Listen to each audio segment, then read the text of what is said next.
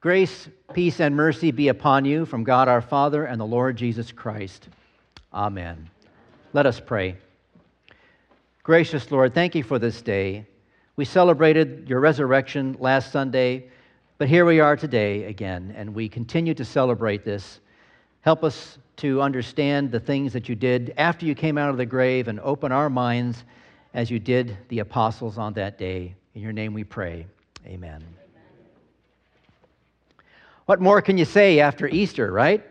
If you didn't get the resurrection good news last Sunday, you need it again today already? Yes, would be the answer. That's right. Well, along with that, the things that Jesus did and said after he came out of the tomb are just as edifying and fascinating as the things he did and said before he was crucified. To me, at least anyways, the things he did after the resurrection are in a way more fascinating because we're hearing about a man who was dead and is now alive. And he's got the marks of his death on his body to show that he was dead. At the same time, he talks to people, hangs out with them in their homes, eats with them, gets hungry, and so forth. Our text today from John takes place on Easter, the very day Jesus rose from the grave. But something happened before this. That very morning, two of the outer rim disciples, one of them named Cleopas, were walking to a village 7 miles from Jerusalem, and Jesus appeared to them on the road.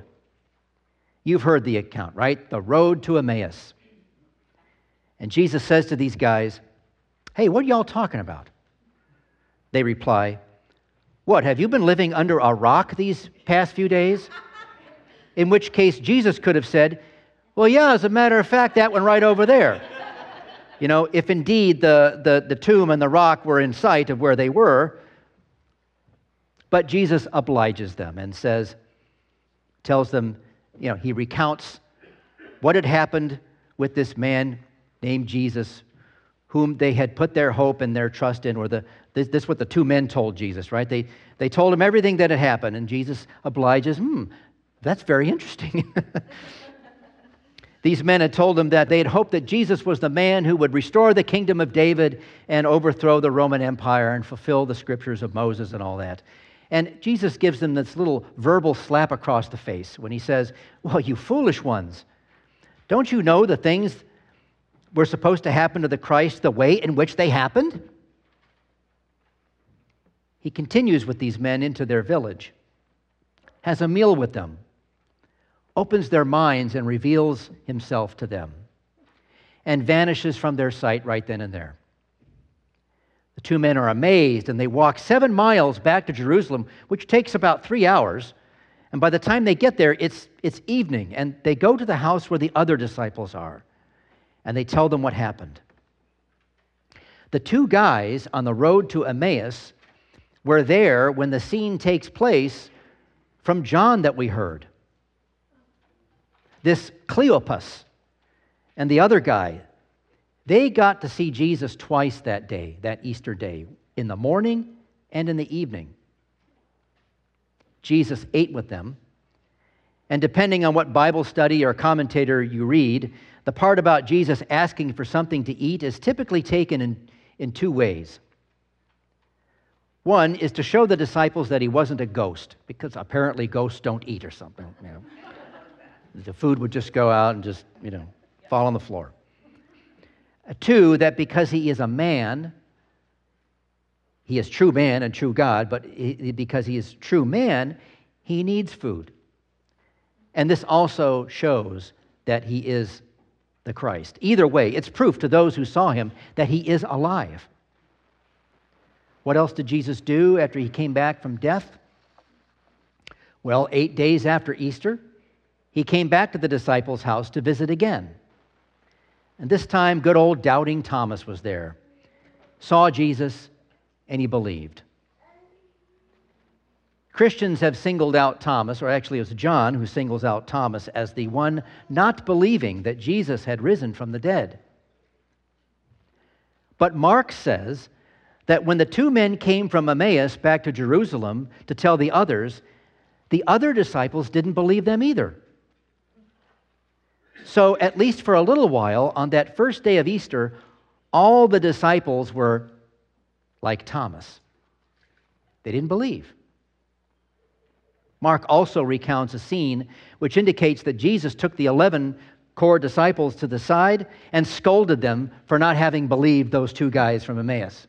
You know, it was one of those little, can I talk to you guys in the room next door for a minute? It's one of those moments. They get a little tongue lashing. But that's also when Jesus gives them the Great Commission to go out into the land to baptize and heal the sick. Matthew recounts the same thing. But before that, he recounts that interesting little story about how the chief priests paid their own guards to spread the news around the city that Jesus' followers had taken the body of Jesus away while they were sleeping on the job, and just saying that Jesus had rose from the dead. Which is interesting, because in those days, to be a guard and admit to the public that you'd fallen asleep at your post, that would have been terribly humiliating. So they must have been paid pretty well to endure that kind of embarrassment. And even, well, to be a guard and fall asleep on those days, it was punishable by death in some cases, or by severe, punishment. What else happened? Well, nothing from the other gospel writers except John. So we go back to John and hear about the day on the lake at Tiberias in Galilee. The disciples are in a fishing boat, not catching a thing. You know how that feels, don't you? Jesus is on the shore, too far away to be recognized, but he yells at them to cast the net on the other side and they'll catch some. You know the rest of the story. They have breakfast together on the beach. Jesus tells Peter to feed his lambs, take care of the brethren and build the church. Then they kind of walk off into the sunrise while having a little chat about who's going to die first and how. Charming way to end the accounts of Jesus after his resurrection from the grave. But all this happens on top of the fact that there are also resurrected people walking around in Jerusalem from the moment Jesus died on the cross. What are they saying? Likely they don't know how they came back to life and walked out of their tomb. They just know that they're back. But they testify to the resurrection of Jesus because everybody in the city is hearing about that as well, even though some guards are going around telling them that it really didn't happen. Jerusalem must have been a place of mass confusion on Easter and the days following, don't you think? Can you imagine? Some dead people are alive again. Jesus was seen, crucified, dead, and buried, and now people are saying he's back. But guards are going around saying, no, his friends just took him away. That's all that happened. Some people are actually seeing Jesus in the city and in Galilee. What a time it must have been to be there. Jerusalem is a very confused place today on account of Jesus and Arabs and Jews and the question as to whom the city really belongs to. Jerusalem is the first place where people believed in Jesus Christ because they had seen him raised from death. Also because they had seen others raised from the dead. And because they heard about him being raised and believed the testimony of others. Famous atheist and anti-Christian writer Richard Dawkins says, Thomas required and demanded absolute proof that Jesus was alive. Which is interesting, since Dawkins confesses to not believe anything in the Bible is true, so why would he even think Thomas is a thing to be considered? Nevertheless, Thomas didn't require absolute proof. He just needed a slap in the face to be reminded of everything Jesus had said. He believed in Jesus. He had been with Jesus during all those days of healing the sick and feeding the poor and teaching the kingdom of God and all of it. To his defense, I guess, it had been a terrible week for the disciples. And Mark has already reported that all of the disciples were in disbelief at first, which is something I don't think we really consider all that much. It's no wonder more of them weren't like Thomas on that first evening of Easter. I imagine how frazzled they were when Jesus suddenly appears in their midst and bids them peace. What Jesus says earlier that morning to Cleopas and that other guy, however, makes everything clear. Everything that had happened, his birth, his baptism, his ministry, his betrayal, his arrest, his suffering, his death and resurrection, is what all the Scriptures are about. He's talking about the Hebrew Scriptures because the Greek ones about him after his birth hadn't been written yet.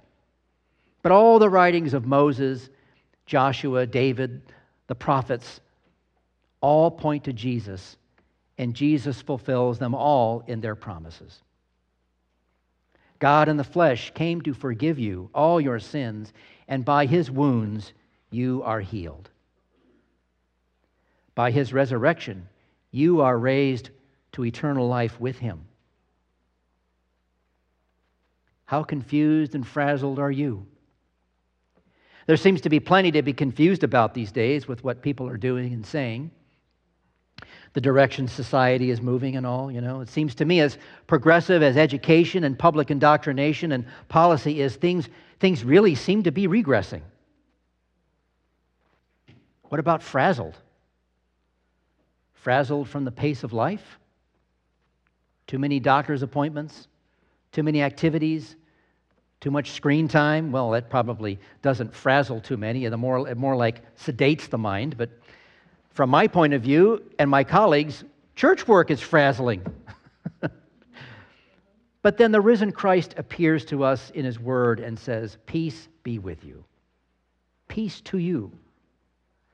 This is a kind of peace that the world can't give. This is a divine peace which has the power to calm our frazzled souls. So take it in. Let Him be among you in your midst and say, "Peace to you," and believe it. You may not feel like it's peace, but it is there and He gives it.